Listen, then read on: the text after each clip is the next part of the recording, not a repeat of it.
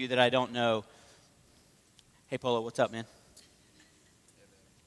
I was looking for somebody with a tiger on the shirt so I could go, hey, tiger, but I didn't find anybody. We got a bull right here, but he, San Antonio Blake. All right, today we're going to be talking about Mark 1, 12, and 13, the temptation of Christ.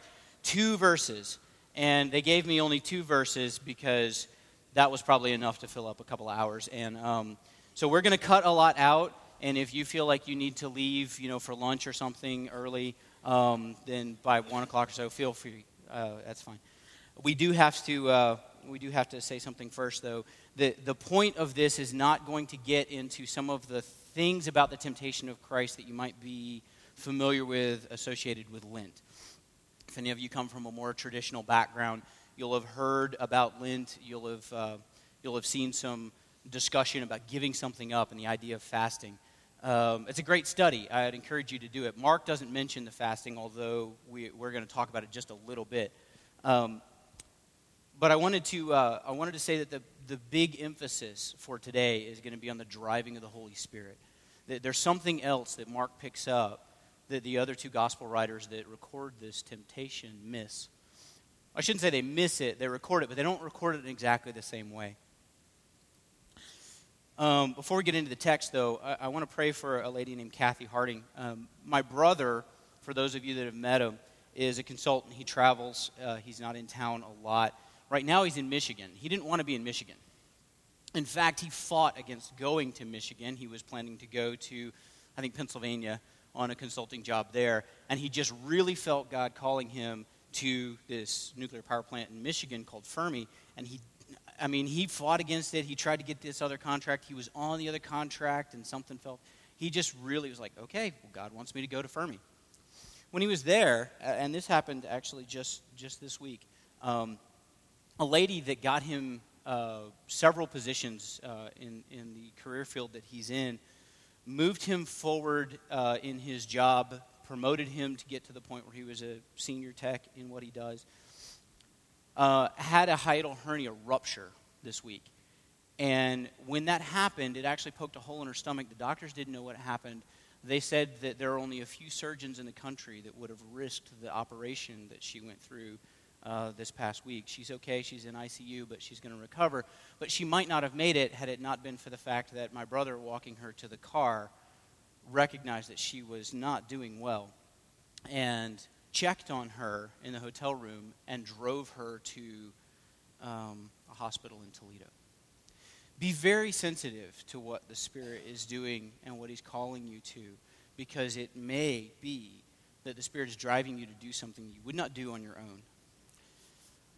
Mark 1:12, the Spirit immediately drove him out into the wilderness. And he was in the wilderness 40 days, being tempted by Satan. And he was with the wild animals, and the angels were ministering to him. Father God, we ask that your presence would fall on us here, that we would be sensitive to the movement of your Spirit, that we would adjust our lives according to the obedience for what you've called us to, and that we would hear what Mark has to say to us today. Help me to be your vessel, and if it's not of you, let it fall away. In Jesus' name, amen. Okay, so for our sermon outline today, we're just going to use the text. And like I said, they only gave me 2 verses, and so I can't go verse by verse. Instead, I'll go word by word. All right, the Spirit is going to be the key to this whole passage. Now, I'm going to submit that to you, but we're going to go off that topic, or it's going to appear that way. And in fact, it appears that way all throughout Scripture. The Spirit shows up, and then all of a sudden you don't see much. Watch how this happens. Okay, so the Spirit, who is this invisible God? Okay, what did the Spirit do immediately? Immediately after what? What happened just before this? Baptism. Immediately. So Mark uses this term, but every single record of the temptation of Christ comes immediately after the baptism. And that's significant. We'll talk about why. The Spirit drove him. This is a very unique term. In fact, it's a term that Mark uses for casting out demons and a variety of different things. We won't put all these scripture references up, but like, you guys familiar with take the plank out of your own eye before you can see clearly to pluck the speck out of someone else's eye? That removing is this casting out. It's a term that denotes some amount of pain, violence, resistance. So we're going to talk about that a little bit. Okay, where did he drive him to? The wilderness. Wilderness, concepts from the wilderness. Anybody? What does the wilderness remind you of in Scripture? Danger? Yeah, absolutely. Anything else? Scripture, wilderness. Wandering? The Jews wandering in the desert? Right? Okay. What is the wilderness not? Safe. Okay? The wilderness is not Eden. It's not safe. It's not bountiful. It's not providing for us. All right, so how long was he there? Okay. What was being done to him there? He was being tested. By whom? And in the end, it wraps it up, and Mark captures this little thing that it almost sounds like it's out of a children's book. You know, he's Mark, the ultimate summary of the temptation of Christ. Yeah, he was in the desert 40 days, and he was with the wild animals, and the angels ministered to him. It sounds like a wrap-up, but I want to encourage you, it's not. It's the actual point of where we're headed today. The angels were ministering to him, and he was with the wild animals because he was the man, Adam, that was able to do what Adam was not able to do in paradise. He was with the wild animals because Adam, with the tame animals, wasn't able to do his job right. And you can't either. And so don't be too hard on Adam. All right, and the angels ministered to him, this idea of this God that we worship. Okay, so let's get to a theological conundrum right from the beginning. James 1:13. Let no one say when he is tempted, I am being tempted by God, for God cannot be tempted with evil, and he himself tempts no one.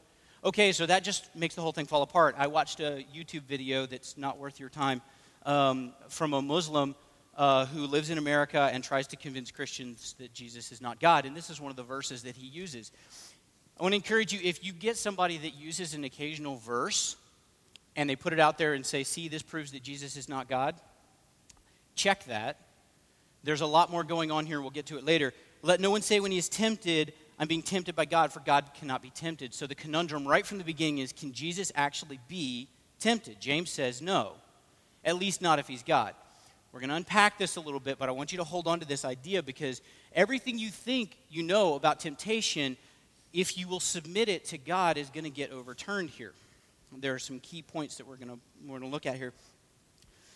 When the world was good and all the things that were in it, the only thing that was forbidden was an action of choice. God didn't test Adam with evil, but he did test him. All right, so we'll come back to that. All right, before we get into Mark's very specific, unique take on this event, let's look at one of the other gospel writers so that we can at least round out the story of the temptation of Christ. I'm going to make some references to some of the things that occur. And one of the things that's mentioned is Mark making a summary, and I don't think Mark's actually making any more of a summary than Matthew or Luke. Matthew 4 is where we're going to go. Matthew 4:1. He's focusing on the very end of the temptation. I think Mark summarizes the whole temptation, and Matthew and Luke summarize the very end of the temptation. So we'll gloss over this real quickly. Then Jesus was led up by the Spirit into the wilderness to be tempted by the devil. And after fasting 40 days and 40 nights, he was hungry. No duh.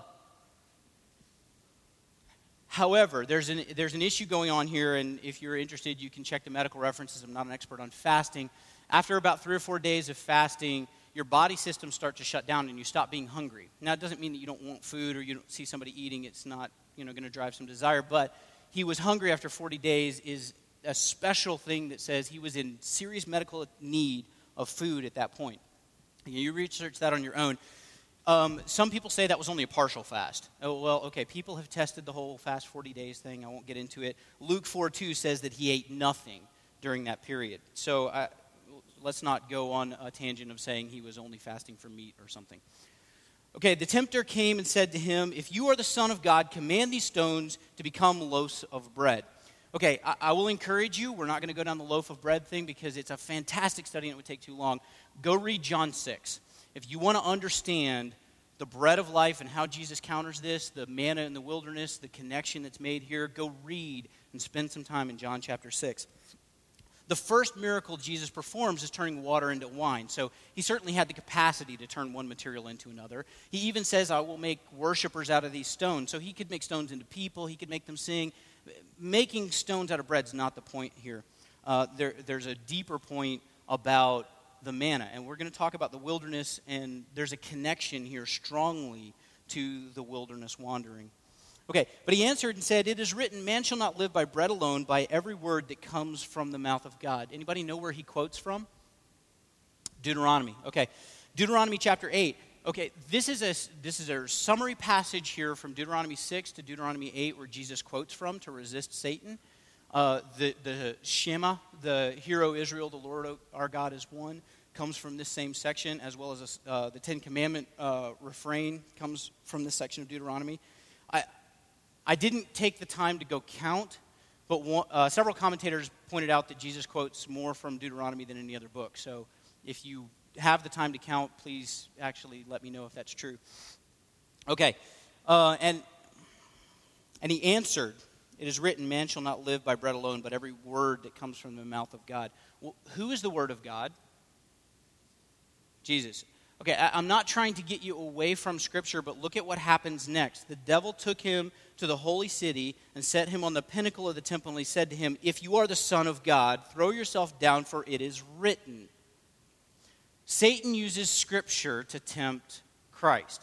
If you just think that the Word of God is Scripture, you may actually be in significant error, and you see that all throughout Scripture where people, looking at what God said, used it incorrectly. Be careful here. "He will command the angels concerning you, and on their hands they will bear you up, lest you strike your foot against a stone." It's a misquote, actually. He leaves something out of Psalm 91 that he quotes. I'll leave that for your own study. Okay, Jesus said to him, "Again, it is written, you shall not put the Lord your God to the test." We have this refrain back again about, can you actually test God? Okay, Luke 4:5. That's out of Deuteronomy 6. Again, the devil took him to a very high mountain and showed him all the kingdoms of the world and their glory. Luke 4:5 points out that this is a very specific moment in time. There's a word that's used only one time in Scripture in Luke to point to the fact that Jesus showed him a vision of the kingdoms of the world at one specific point in time in all of their glory. Interesting side note. Jesus said to him, "Begone, Satan, for it is written, you shall worship the Lord your God, and him only shall you serve." And the devil left him, and behold, the angels were ministering to him. So who's present in that last scene in Matthew 4:11? Who all's there? We have Jesus. We have Satan. We have angels. Who else is there? The Spirit. I heard somebody think about whispering it. Look back at Mark 1:12. Jesus says that he does nothing except what he sees the Father in heaven doing.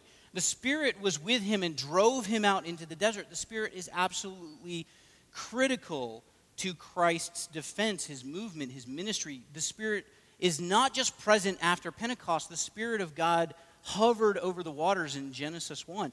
It's not something that just because you see the Spirit absent from moving that all of a sudden he's not there. And that's very key to understanding the Spirit moving in your own life too.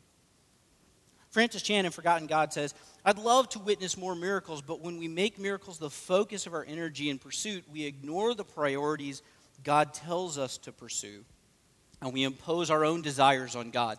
Sometimes we even resemble Satan, who tells Jesus to jump off the temple and perform a miracle. Of course, God the Father could save Jesus from harm if he had jumped, but Jesus refused to test his Father by making him perform a miracle." Chan points out that our desire is to drive God, but the Holy Spirit's mission is to direct us. We get it backwards. We actually see in Acts 16:7, the Holy Spirit's forbidding Paul to go to Asia, and they went to the region of this place and that place, and having been forbidden, they were forgiven too. That's Jesus' job, not the Holy Spirit. Okay, having been forbidden by the Holy Spirit to speak the word in Asia, and when they came up to a different place, they attempted to go to a different place, but the Spirit of Jesus did not allow them.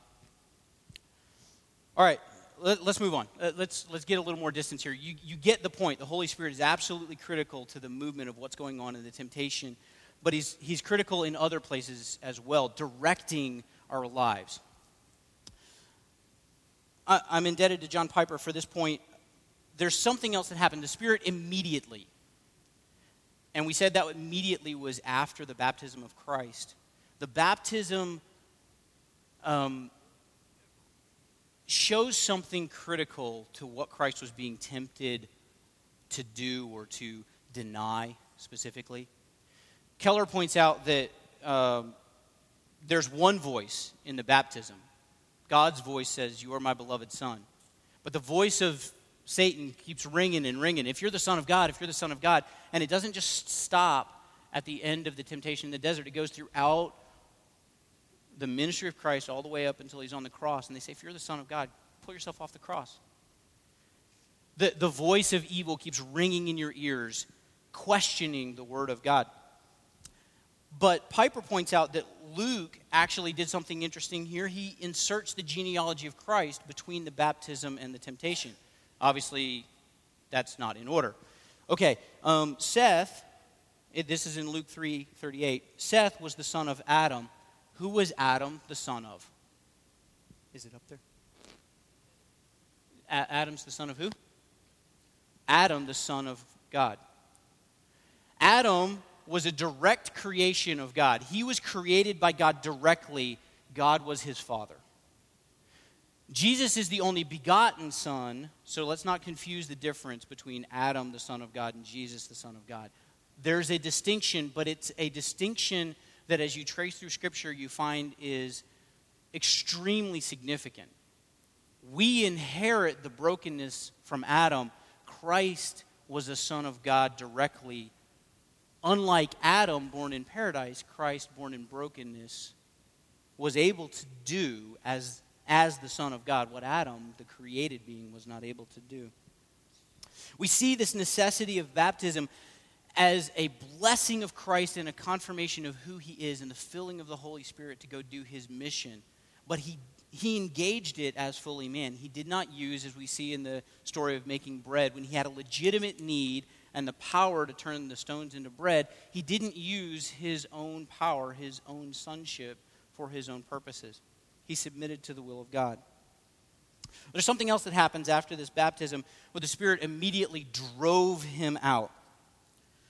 This term, driving out, is the same term used throughout the Gospels for driving out or casting out demons.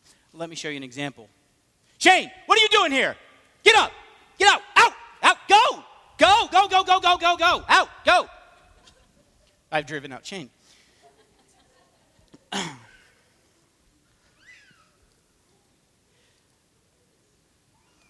It implies some force. Oh, good, you came back. I was worried.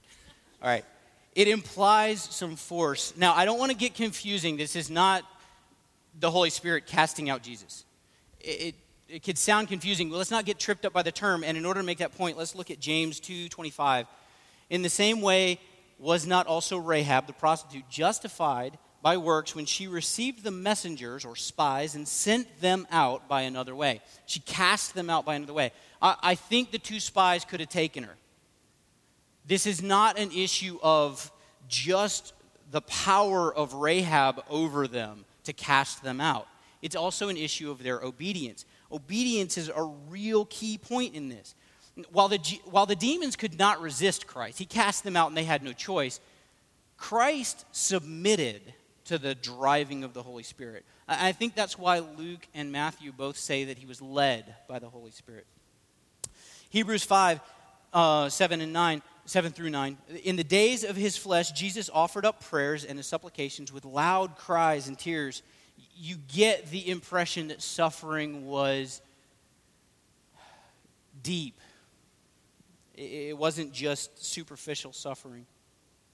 To him who was able to save him from death, and he was heard because of his reverence. Although he was a son, pointing back to the baptism, he learned obedience through what he suffered. And being made perfect, he became the source of eternal salvation to all who obey him. The driving of the Spirit is linked to this idea of obedience. It's not simply a matter of being tempted by some evil thing. It's the very mission of Christ to obey, to go to the cross. In Philippians 2:8, and being found in human form, he humbled himself by becoming obedient to the point of death, even death on the cross. If you look at Matthew and Luke's account of the temptation, you very clearly see that what Jesus was tempted to deny was the sacrifice on the cross. Satan tells him, go cast yourself off the temple. And again, we're not going to get too far into that because we're studying Mark, not Matthew or Luke. But this idea that Christ was being shown another way. If you worship me, Satan, I'll give you the kingdoms. Notice that Christ never questions his ownership of them. Satan clearly had dominion. We'll talk about that in a second. We're not talking about Satan yet. I'll put him off. All right. Where was Christ driven to? Okay, Christ was driven by the Holy Spirit, and he obeyed that driving force of the Holy Spirit, and he was driven into the wilderness. And we talked about this. Okay, let's look at Genesis 2 and contrast what the wilderness wasn't. Genesis 2:15, the Lord God took Adam and put him in the Garden of Eden to work and keep it. And the Lord God commanded him, saying, you may surely eat of every tree in the garden. There was no fasting in Eden. Even the trees were supporting the fact that Adam was denied no food. Wherever he went, there was something to eat. He didn't have to provide for himself. He didn't have to think about it. He didn't have to worry about it. All he had to do was tend to the garden. It sounds like it was work, but I think Adam enjoyed it. There was nothing about it that seemed like it was toil, because that came in the curse. This idea that the fasting of Christ is contrasted to the provision of Eden is so critical to seeing what Christ did. There's a spiritual benefit of fasting. It's seen in every culture. I'm not going to deny that. I am going to say if you try and do a fast, skipping meal or cutting something out of your diet, fine, whatever. But if you're going to take a serious fast, talk to your doctor, make sure you understand the ramifications of it, make sure you do the research. It's not unique to Christianity. There are all kinds of cultures that fast and they see some spiritual benefits, so there's all kinds of materials written about it. The point here is not to give Jesus as an example that you should fast and be spiritually pious like him. That's not the point really at all. The point here is that Christ was not cheating. He was in this broken world, and instead of driving towards the Garden of Eden, he was driving towards the Garden of Gethsemane. The testing of Christ points to the Garden of Gethsemane, this is right before the crucifixion. You see him tested again. And about 18 months from now, when Mark gets to Gethsemane, you'll see that. All right, he was there for 40 days. This is an interesting, Adam is not the only comparison. I'll make a sideline note of this because the 40-day temptation points to the 40 years in the wilderness. The fact that Jesus quotes from Deuteronomy 6 and 8 when he's rebuking Satan is very significant here. Let's look at Exodus 34:28. So Moses was there with the Lord 40 days and 40 nights. Notice Moses is not alone. Jesus was not alone. And if we think that Jesus was alone in the desert, in the wilderness, again, look at Mark 1:12. He was filled with the Holy Spirit, and the Spirit remained with him until the cross. I'll leave that for another day, because he was alone at one point. There was a point when he was alone, but it wasn't here. Okay, so Moses was with the Lord 40 days and 40 nights, and he ate neither bread nor drank water. That I have a tough time with, but I won't get into that. I just haven't had time to study it. Okay, and he wrote on the tablets the words of the covenant, the 10 Commandments.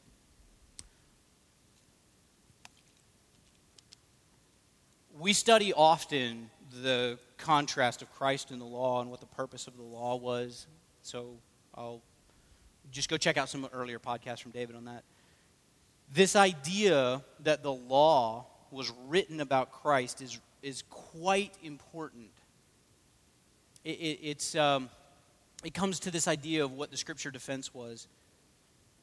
Christ in John 4:34 says, "My food is to do the will of him who sent me." Again, you can study the contrast of the manna and in the wilderness in John chapter 6, Jesus calling himself the bread of life.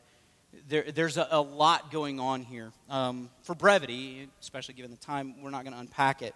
But I will say this, Jesus was full. He was absolutely full, though it wasn't on bread.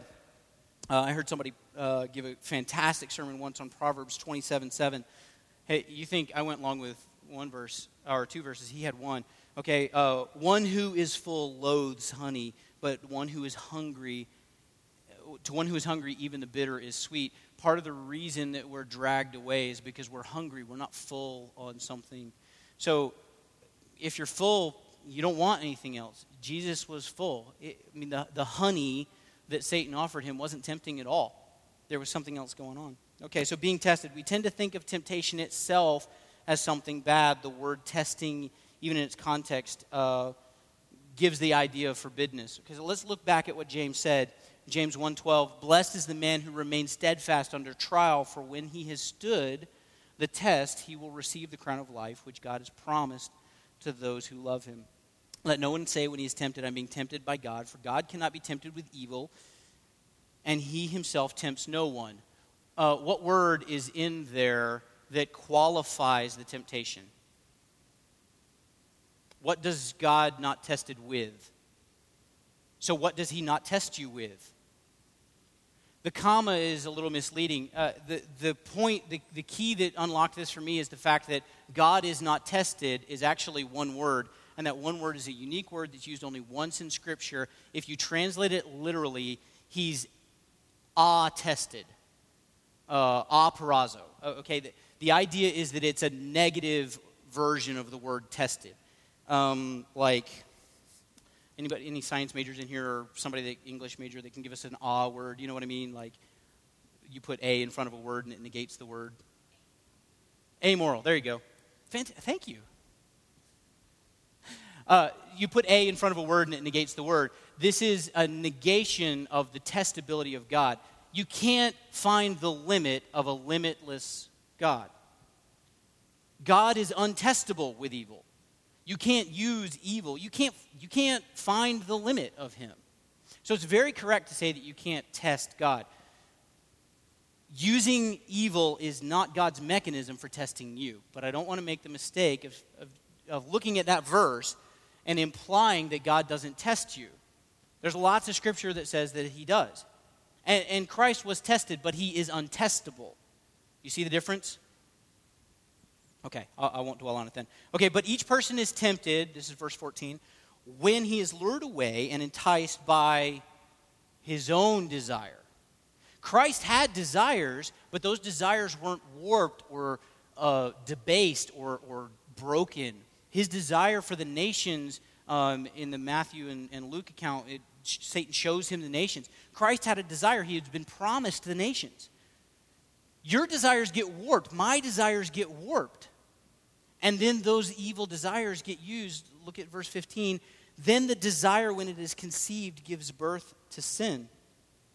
And sin, when it is full grown, brings forth death.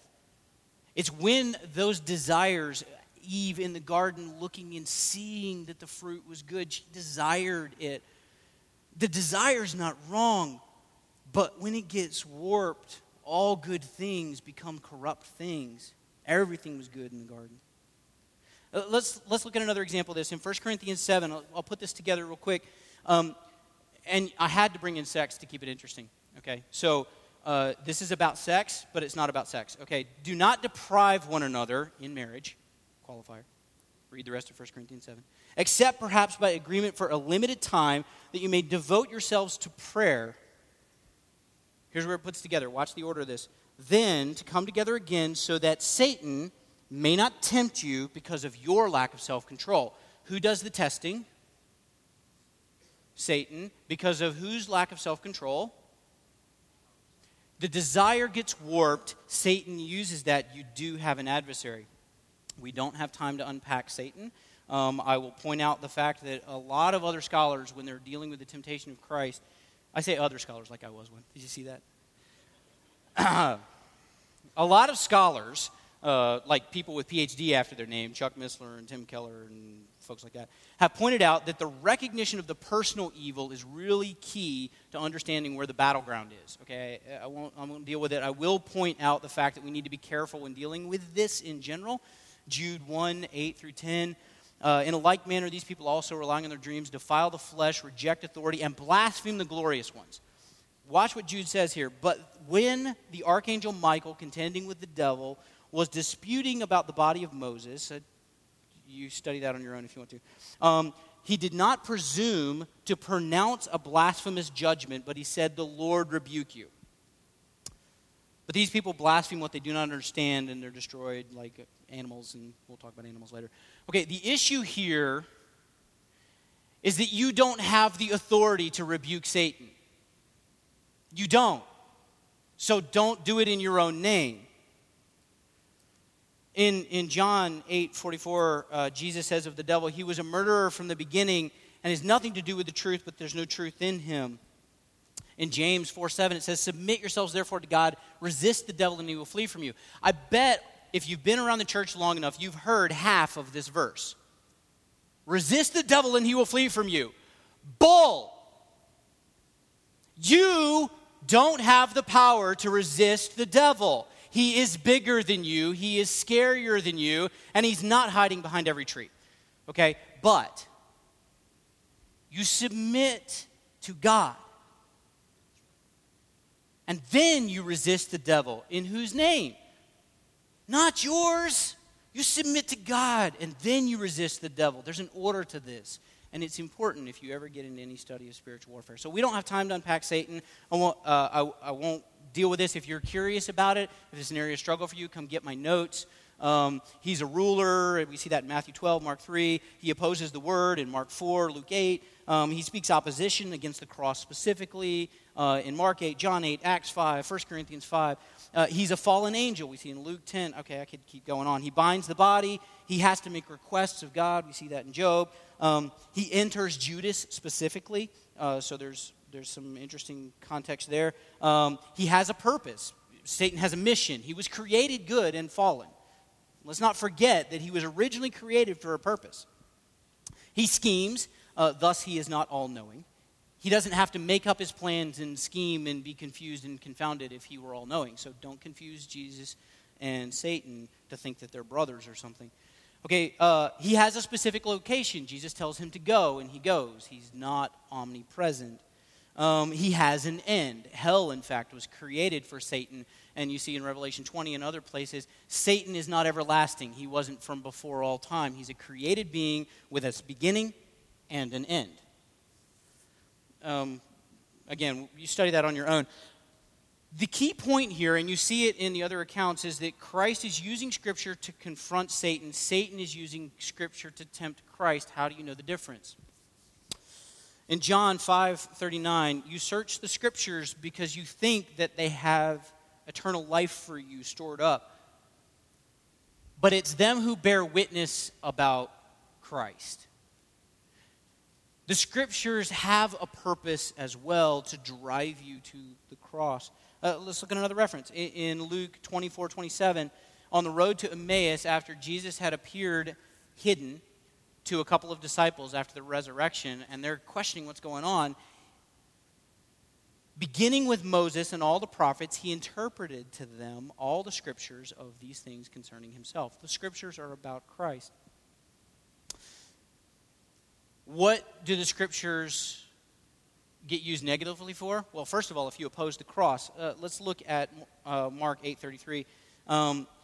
Jesus rebuked Peter here and said, "Get behind me, Satan." Now that's a pretty scary verse. When he looks at Peter, the keys to the kingdom, Peter. And he says, "Get behind me, Satan, for you are not setting your mind on the things of God, but the things of man." Recognize that where Satan was using Scripture, he was using it opposed to the cross. Let's look at the mission of God in Hebrews 2.